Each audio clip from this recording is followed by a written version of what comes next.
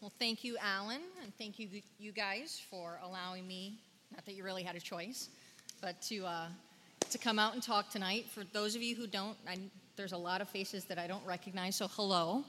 As Alan has said, my name is Patty, and it's my pleasure. I can't tell you what a pleasure it is to be here speaking with you guys tonight. So some of you may have heard my testimony a couple of Wednesday nights ago, but it was real quick, so I only had 10 minutes. So tonight, we're going to get a little bit more detailed, and I'll have more time to talk about some things. So I have it written down so I don't miss anything, because I really want you guys to grasp what the Lord wants to speak to your hearts tonight. Not about what I've gone through or what I've done, but it's really about the Lord. So I'm 47 years old, which means I was born in 1966. And now when some of you think of 1966, you might think about hippies, free love, sometimes called the sexual revolution, drugs like LSD, or even Woodstock. Some of you might equate 1966 with the beginning of the Jesus movement that we've heard a lot about lately, especially since Pastor Chuck's passing. Both of these are true. However, a lot of what was going on in America at that time didn't really have too much to do with either one of these events. Life in general was pretty simple and plain. In most homes, Dad went out to work all day and Mom stayed home raising the kids.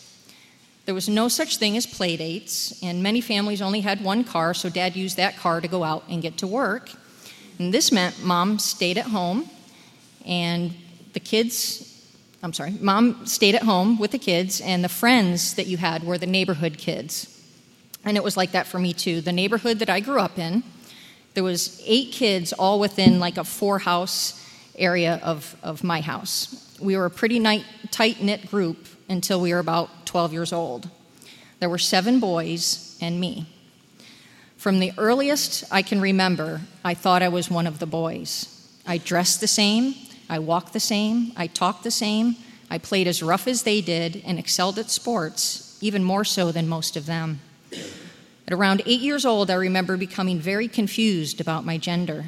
I truly thought I was a boy, but my body parts told me otherwise. Not only did this make me confused, it made me angry. Why couldn't I be a boy? Why did I have to be stuck in this girl's body? That wasn't the only thing I was confused about. Inside my home, behind closed doors that nobody else could see except me, I watched my parents fight and argue like cats and dogs.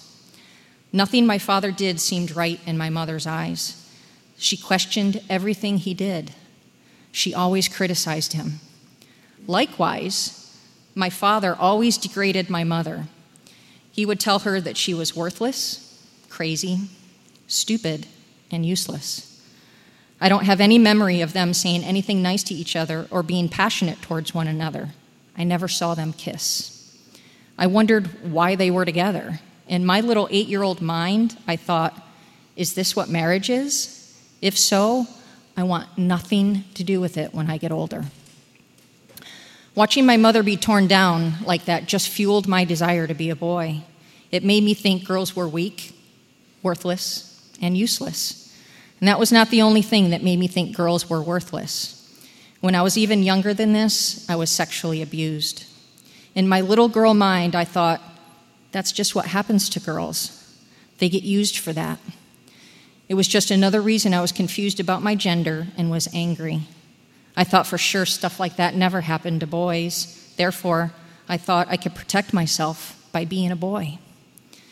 By the time I was 10 or 11 years old, I was already having fantasies about girls. I would wonder what it would be like to have her be the mommy and me be the daddy. By the time I got to junior high and I was hitting puberty, my fantasies became sexual. Again, we have to remember this is in the 1970s, and there was absolutely nowhere for me to go and talk about this. I didn't go to church, but even if I did, this was something the church didn't talk about. Excuse me.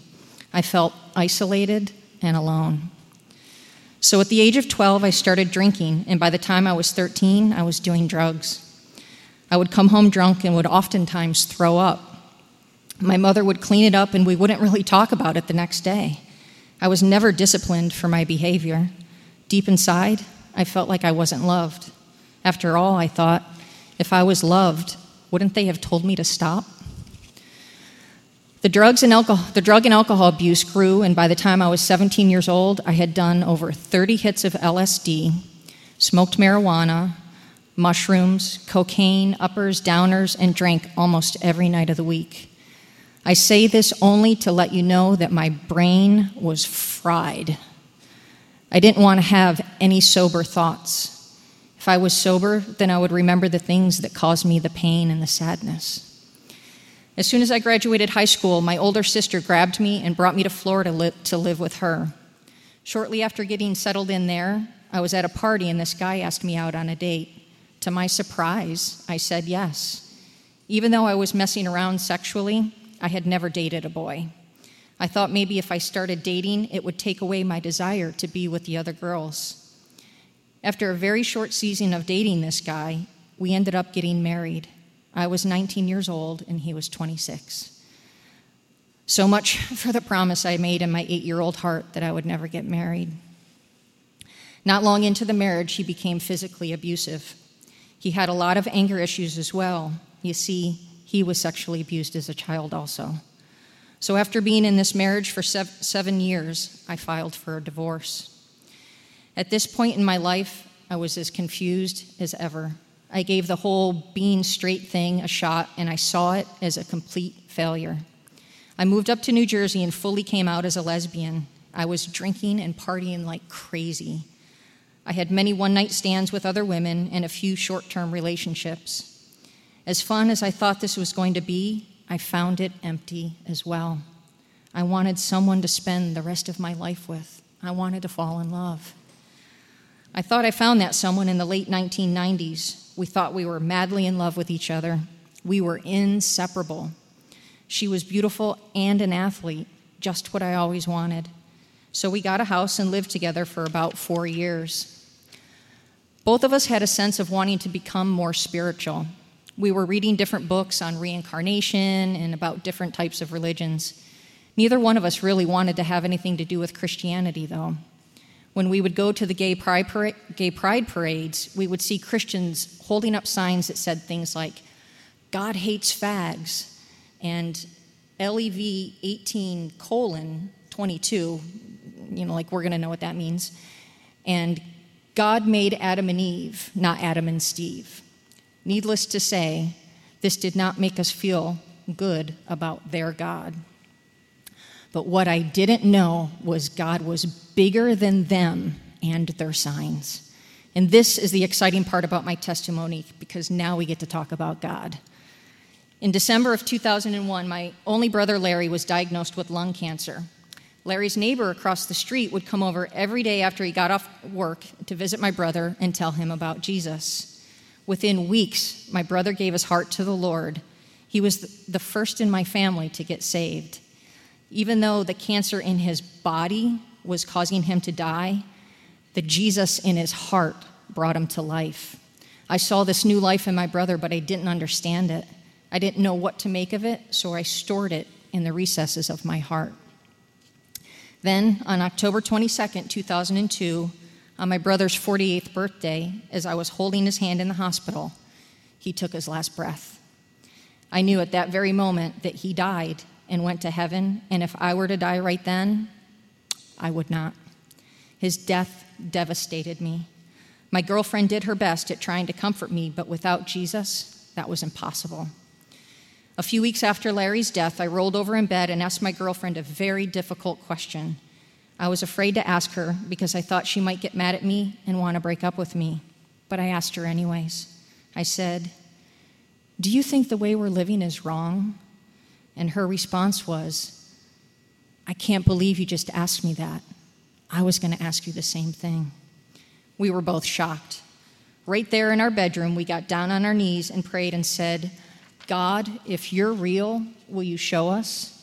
And if the way we're living is wrong, show us." We decided we should find a Bible and found one in a box in the attic. We had no idea where to look, so we just opened up the Bible. And as God would have it, we opened it up to Leviticus, Lev chapter 18, and our eyes fell on verse 22, which reads, "You shall not lie with a male as with a woman. It is an abomination." We were stunned. At that moment, we believed God was real and that he had spoken directly to us. We wanted to know if the Bible said anything about women being together, so my girlfriend asked a lady she worked with that was a Christian, and she told us to go to the book of Romans and read chapter 1. We did that, and when we got to verse 26 and 27, it said, "For this reason, God gave them up to vile passions, for even their women exchanged the natural use for what is against nature. Likewise, also the men, leaving the natural use of the woman, burned in their lust for one another, men with men committing what is shameful, and receiving in themselves the penalty of their error, which was due." Again, we knew God had spoken directly to our hearts. We knew we had to find a church. We eventually found CCOB and came and sat toward the back. I had never heard worship music before in my life. Once the music started playing, my heart was ripped wide open and I started crying. The songs were talking about God's holiness and his love for me. I didn't think God could love me, though. I was too dirty. I had done too many bad things, and I was a lesbian. God was moving in my heart, though, to tell me that that was not true. Romans 5:8 says, "But God demonstrates his own love toward us, and while that we were still sinners, Christ died for us." So on January 19th, 2003, right here at this church, I prayed to ask God to forgive me of my sins and for Jesus to be the Lord of my life. I felt the weight of the world being lifted off my shoulders the very moment I prayed that prayer. I was so excited to be his. Right away, I knew that his love was greater than any love I could get from another person. I had no clue about Christianity or what it meant to be a disciple of Jesus Christ. I wanted to know all I could about God, so I started devouring the Bible. I read it every chance I got. I realized the Bible was true and it held all the answers to any questions I'd ever had, and I had a lot. Psalm 119 talks a lot about God's word. Verse 9 says, "How can a young man cleanse his way? By taking heed according to your word." Verse 28, "My soul melts from heaviness. Strengthen me according to your word." Verse 50, "This is my comfort in my affliction, for your word has given me life." Verse 67, "Before I was afflicted, I went astray, but now I keep your word." Verse 82, "My eyes fail from searching your word, saying, when will you comfort me?" Verse 89, "Forever, O Lord, your word is settled in heaven." Verse 105, "Your word is a lamp to my feet and a light to my path." Verse 114, "You are my hiding place and my shield. I hope in your word." Verse 130, "The entrance of your words gives light. It gives understanding to the simple." Verse 160, "The entirety of your word is truth." Verse 169, "Let my cry come before you, O Lord, and give me understanding according to your word." And I just want to encourage you guys that if you want to have an intimate relationship with God, you have to be in his word. Like I just read, his word gives us life. John 1:1 says, "In the beginning was the Word, and the Word was with God, and the Word was God." You guys, Jesus is the Word. You cannot separate the two. So shortly after getting saved, the Lord in his gentleness showed me that I had to move out of the house. This was a bit scary for me, but God had shown me that I could trust him completely. My ex understood too, because she had given her heart to the Lord as well. God has been growing me and sanctifying me in him ever since. Philippians 1:6 says, "Being confident of this very thing, that he who has begun a good work in you will complete it until the day of Jesus Christ." What I'm really hoping for you guys to grasp from my testimony is that God is bigger than our sin. There is nothing that you have thought, fantasized about, acted on, or even worried about doing in the future that will keep God from loving you. His love is bigger than our sin. When you are tempted or sinning, don't run from him, run to him. And don't think that you can run away from him. He loves you too much. If you guys would go ahead and open your Bibles to Luke chapter 15. And while you're going there, I'm going to read a verse out of 2 Samuel 14. And so if you could listen as you're searching for, once again, Luke chapter 15. And I really want you guys to hear this verse, so if I could have your attention. 2 Samuel 14:14 says, in the New King James Version, "Yet God does not take away a life, but he devises means so that his banished ones are not expelled from him." And the Holman Christian Standard Bible says it this way: "But God would not take away a life. He would devise plans so that the one banished from him does not remain banished." God has no interest in taking away your life. On the contrary, he wants to give you life. But make no mistake, if you run from him, he will devise means to bring you back into his arms of love, whatever it takes, even sorrow. So in Luke chapter 15, if you turn to verse 11, I'm just going to read through 24. It says, "Then he, Jesus, said, 'A certain man had 2 sons, and the younger of them said to his father, "Father, give me the portion of goods that falls to me." So he divided to them his livelihood. And not many days after, the younger son gathered all together, journeyed to a far country, and there wasted his possessions with prodigal living. But when he had spent all, there arose a severe famine in that land, and he began to be in want. Then he went and joined himself to a citizen of that country, and he sent him into his fields to feed swine. And he would gladly have filled his stomach with the pods that the swine ate, and no one gave him anything. But when he came to himself, he said, "Ugh, how many of my father's hired servants have bread enough to spare, and I perish with hunger? I will arise and go to my father, and will say to him, 'Father, I have sinned against heaven and before you, and I am no longer worthy to be called your son. Make me like one of your hired servants.' And he arose and came to his father. But when he was still a great way off, his father saw him and had compassion, and ran and fell on his neck and kissed him. And the son said to him, 'Oh, Father, I have sinned against heaven and in your sight, and I am no longer worthy to be called your son.'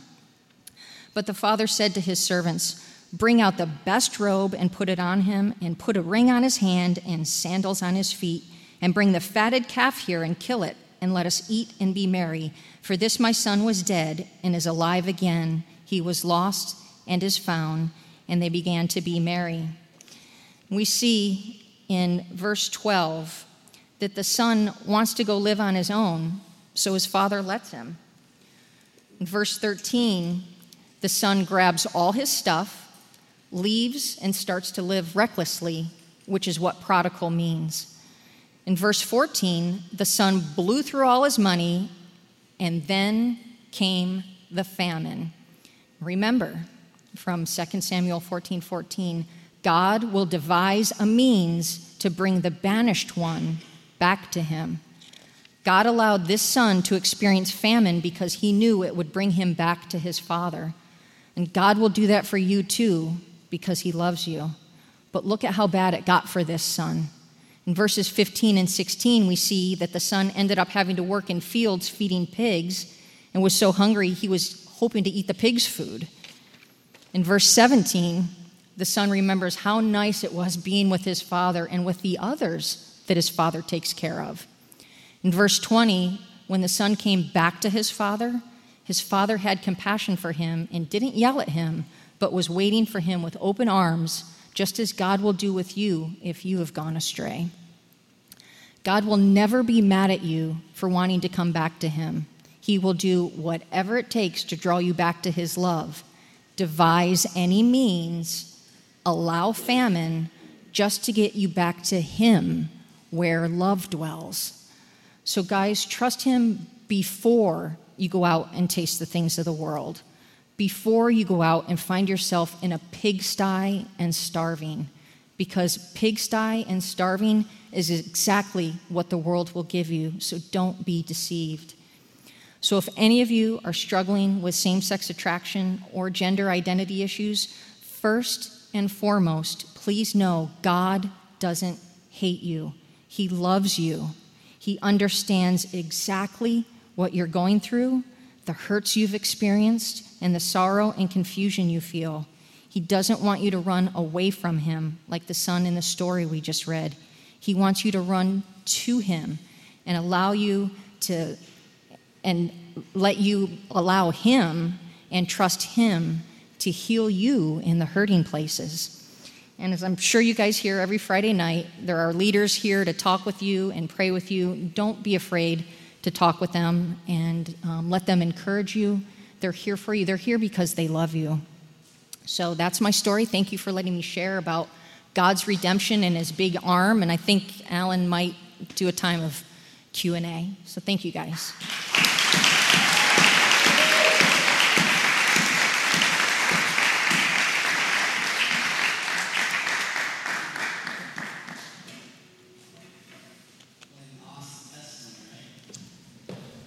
It's awesome to see what the Lord has done, what the Lord continues to do. Mm-hmm. And I think the cool thing about this is it doesn't just have to be one person, but God really isn't willing that any should perish, but that all would be drawn to him. And this mic does not work. You want to share? No, I can fix it. It's good. All would come to repentance. So I think I just have to hold this mic very carefully. But I hate this mic so much. Okay. Hello. I think it's okay. It's working. All right. So I have some questions, but I want to give you guys an opportunity to ask some questions as well. So does anyone, before I get into some of the questions that I wrote down, don't be shy. Maybe it's a question that you have yourself, or a question that you have for someone else, or maybe someone would ask you a question and you don't know how to answer it. So just raise your hand, anyone, regarding what she spoke about so far. Yes, Nick. Nice and loud, please.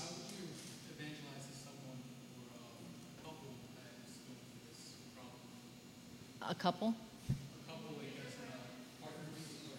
He asked, how would you evangelize to someone that's in a relationship or just people? Okay, well, how would you evangelize to a couple that's together, and how would you evangelize to anyone in this lifestyle? What I always tell everyone is the same way I would evangelize to someone that's not living homosexually.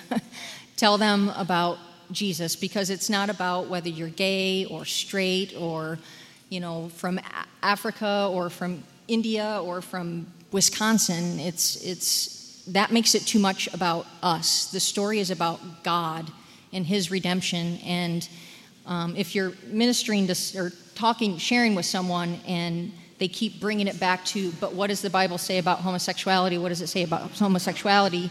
You might just gently say to them, do you want to talk about homosexuality, or do you want to talk about Jesus? Because I know a lot more about Jesus than I do about homosexuality. And, maybe you can enlighten me on homosexuality, tell me about your story, and I can tell you about the story of Jesus Christ. If that makes sense. Anyone else? Next question. Jeffrin.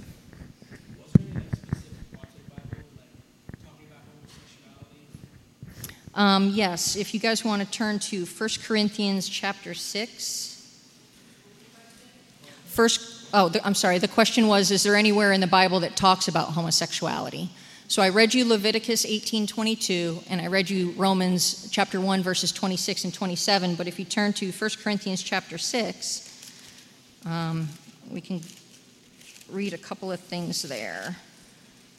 And when Paul was writing to those in Corinth, they're letters of correction, because they were Christians, but they were still living carnally. So Let's start with verse 9. So 1 Corinthians chapter 6, verse 9, it says, "Do you not know that the unrighteous will not inherit the kingdom of God? Do not be deceived. Neither fornicators, nor idolaters, nor adulterers, nor homosexuals, nor sodomites, nor thieves, nor covetous, nor drunkards, nor revilers, nor extortioners will inherit the kingdom of God." And verse 11 is the better part of that verse. "And such were some of you." And you can't, were means that, obviously you guys are better schooled than I am probably. Were means that's something that you once were, which means you no longer are now. So it says, "And such were some of you, but you were washed, but you were sanctified, but you were justified in the name of the Lord Jesus and by the Spirit of our God." So what that indicates is that, verse 9 and 10 talks about what you were, and verse 11 talks about what you are now in the Lord. Sanctified, justified, washed clean. It was Leviticus 18, verse 22, and Romans chapter 1, verses 26 and 27, but all of chapter 1 is good. It just all ties in together. Any other questions? Yes. How do you respond to somebody who says It's stupid not to agree with homosexual marriage? Can you repeat that question for the... I'm sorry. She asked, what do you say to someone who says it's stupid not to agree with homosexual marriage? Being approached like that person wants to they want to fight. They want to argue. And it's hard to defuse someone that's so angry. And hopefully I can answer that question. But let me first say, if that person is talking from their own heart, usually anger is derived from pain. I know when I get angry, oftentimes I realize that I'm angry because I'm hurting. So if these people are coming at you and they seem angry, like they want to have a fight, understand that that's probably being derived from sorrow and pain in their heart. So we obviously want to have compassion on them. But, things have gotten so political with... I don't really see anywhere in the Bible where Jesus talks politics, so I try to stay away from politics as well. But I know you guys want answers of what to do with the kids in school. Stupid not to believe in gay marriage, then, I would just say, then call me stupid. I believe what I believe because the Lord has written His word on my heart. And just as you're following your heart, I'm going to follow mine. Does that help? Sorry if it... Oh, do you want to share? No, we're good. My breath's not that bad. I don't think I've gunked it up too bad. Anybody else have a question? Yes, honey. What?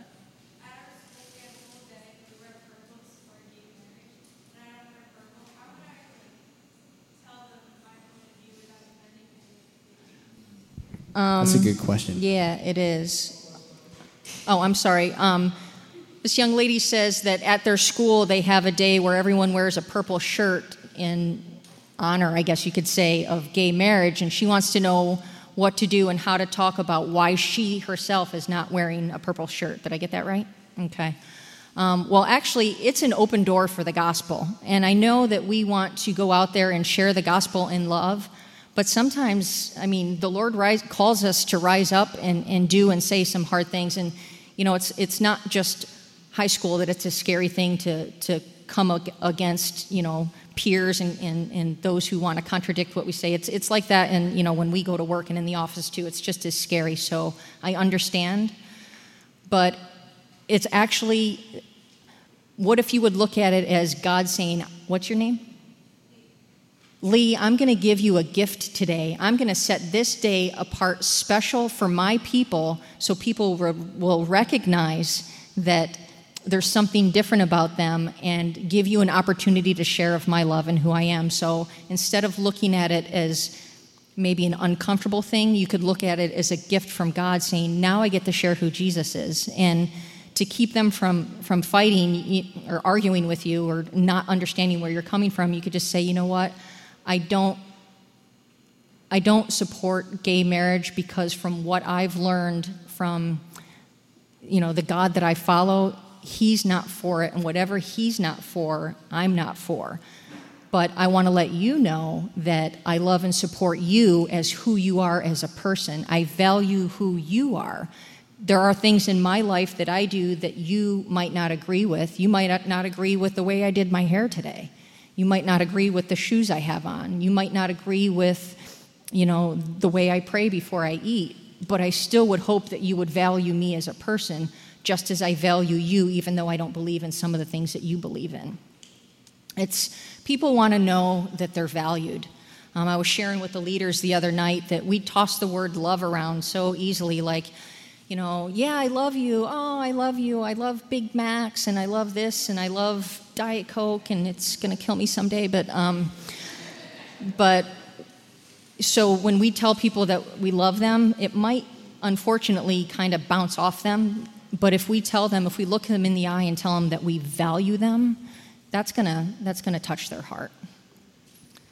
All right, Was that helpful? I'm going to ask a couple questions. Why do Christians care about this issue so much if it makes others happy? That's a typical question you might get from a student. So say it again, please.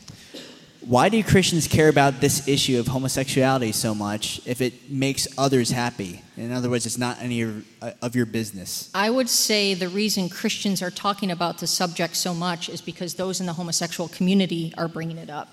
It wasn't really a topic of conversation before, the gay marriage and all these. So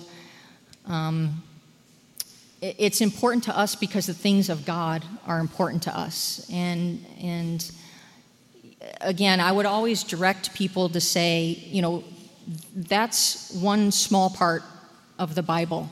There is a whole huge gazillion more things about the Lord in the Bible that if you want to talk about that, I would love to talk about that. But if you want to talk about homosexuality, I've never dealt with those issues, so I don't know what you are feeling or anybody else is feeling, what you believe to be true and what you don't believe to be true. When you were 5, did you fully understand what you were feeling, or did you not come into realization that you were gay until you were 16? I don't understand that. I'm sorry that I don't understand that. If you want to fill me in and sit down, we'll have coffee sometime, and you can tell me your whole life story. I'd love to listen, and then that's what you can go home and pray for them for. But if you want to sit and talk about the Lord, ask me questions about him. I'd love to sit and tell you about him because there's so much more to God than the homosexual question. But that is a hot button topic. So, what do you say to those who are struggling with those temptations? A lot of what I said tonight is the Lord sees what you're going through. There's nothing hidden from him. So you don't have to hide your feelings, express them to God. Ask him. I've had a lot of people come to me and say, I've prayed 1,000 times over, God, will you please take these feelings away from me, especially Christians. Please, God, take these feelings away, take them away. And they say, he doesn't take them away. I don't understand that. And the way I respond to them is I tell them, instead of asking God to take the feelings away, why don't you ask him why they were there in the first place? Spend some time with the Lord and say, God, why do I feel like this? Why, when I was 5 years old, do I remember liking the little boy down the street or the little girl down the street? And the Lord's going to open up intense conversation with you about why, but you have to be willing to sit with the Lord and allow him to wash over you with his Holy Spirit and with his word. And if you want answers, you're going to have to spend time with him. You can't, as you're jumping on the bus or whatever, say, hey, can you tell me why I have these feelings? And then, expect a lightning bolt to come down. You have to spend some time with him and, ask him, Where did they derive from? You know, was I deceived by neighborhood kids? Is the media deceiving me? Did you make me born gay? And I promise you, he's going to answer those questions for you. The Lord loves questions. He loves when we come to him and ask him questions. He's a father. He wants that time with us. If that helped. Can those struggling with homosexuality ever rid themselves of same-sex attraction? I believe, say that again, because I want to make sure I answer rightly. Can those struggling with homosexuality ever rid themselves of same-sex attraction? I believe so, yes. There's different ministries out there that say, well, you know, you can stop the act, but you might always be attracted to the same sex in one facet or another. And for some people, that is the case. But for me, I believe when Jesus heals, he heals completely. I was just sharing this with a friend, I can't remember who, today or yesterday, but when we read the story about when Jesus was in the synagogue on a Sabbath day, and he asked the man with the withered hand to stretch out his hand, and Jesus was going to heal him, he healed the whole hand. Jesus didn't heal just a couple of fingers. He healed the whole hand. And when Jesus told the man that was paralyzed to take up his mat and walk, he healed both of his legs. He didn't just heal one leg. And when Jesus went to the blind man and told him that he's now going to be able to see, he didn't give him sight in one eye. He gave him sight in both eyes. When Jesus heals, he heals completely. That's my belief. Amen. Could you speak a little bit more about when you said it is an abomination in Leviticus? Yes, Leviticus 18:22 says, I want to make sure I quote it correctly. Let me turn there. You know, a lot of people, actually the signs that I saw and the feeling that I got from Christians, not that I really hung out with them when I was in the lifestyle, but I felt like they were telling me that I was the abomination and that God hated me, which is pretty much what a sign that says God hates fags. You know, what are you going to lead to think to believe if you see a sign that says God hates fags? It's just not like, oh, I bet you the Lord loves me, you know. So, but it's so unfortunate. My ministry, I like to talk to Christians about homosexuality a lot more than, not a lot more, but never mind. I have a burden for Christians who don't know how to minister in a way of love to those who are struggling. But so Leviticus 18:22 says, "You shall not lie with a male as with a woman. It is an abomination." It doesn't say they are an abomination. It says it, meaning the act. Jesus, we're his creation. We are created in his image. He's not going to call us an abomination. That would be against him and his name and his character. The act of lying with the same sex, the act is an abomination. And it can be given over to him. All of our actions can be changed and dealt with by the Lord. I wasn't just a homosexual. I was a drinker. I was a cursor. I was a liar. I was angry. I cheated. I stole. Homosexuality was just part of the many things that I did. But and so even in that, he loved me. He valued me. And he gave me a new character. He gave me his character. But the acts that I was doing, especially when it's against yourself, any sexual act goes against God and his best for us. But yes, this verse specifically says that it is an abomination, not they. Right. Any questions? Yes. Joe. I work with a couple of homosexual people, and they know that I'm Christian, and the conversation has never come up. Would you recommend just allowing them to approach you, or to approach them? It depends on the setting and the person. If they're angry and argumentative, I would let them come to you, which they might not. But listen to them, watch them, listen to their conversations, because then you can hear how to pray for them.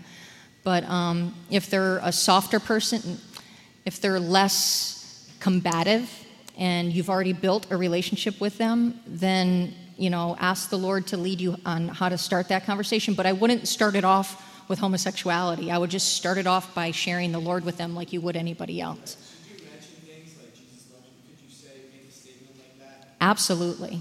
Absolutely. Because they probably don't feel love from anywhere except the gay community. I felt love,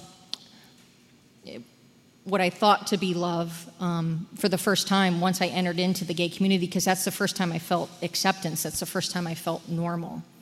But really what it was is we were all just super, super needy people sucking the life out of each other because we all had very similar needs, and we were trying to get it fulfilled through other people, which people can never fulfill the needs that you have. Only God can. Right. Did that help, Joe? Okay. Any other student first? Okay. I want to get to students' questions. I forget your name. I'm sorry. Joe. Okay. I went to this party and I met this guy. His name is Joshua, and like he's like homosexual, but he's kind of more on the aggressive side. Anytime like some kind of like ticks him off, like how would you suggest? Because like I always like want to go like the peaceful approach. Like how would you like suggest the best way to go on a peaceful approach to an aggressive guy?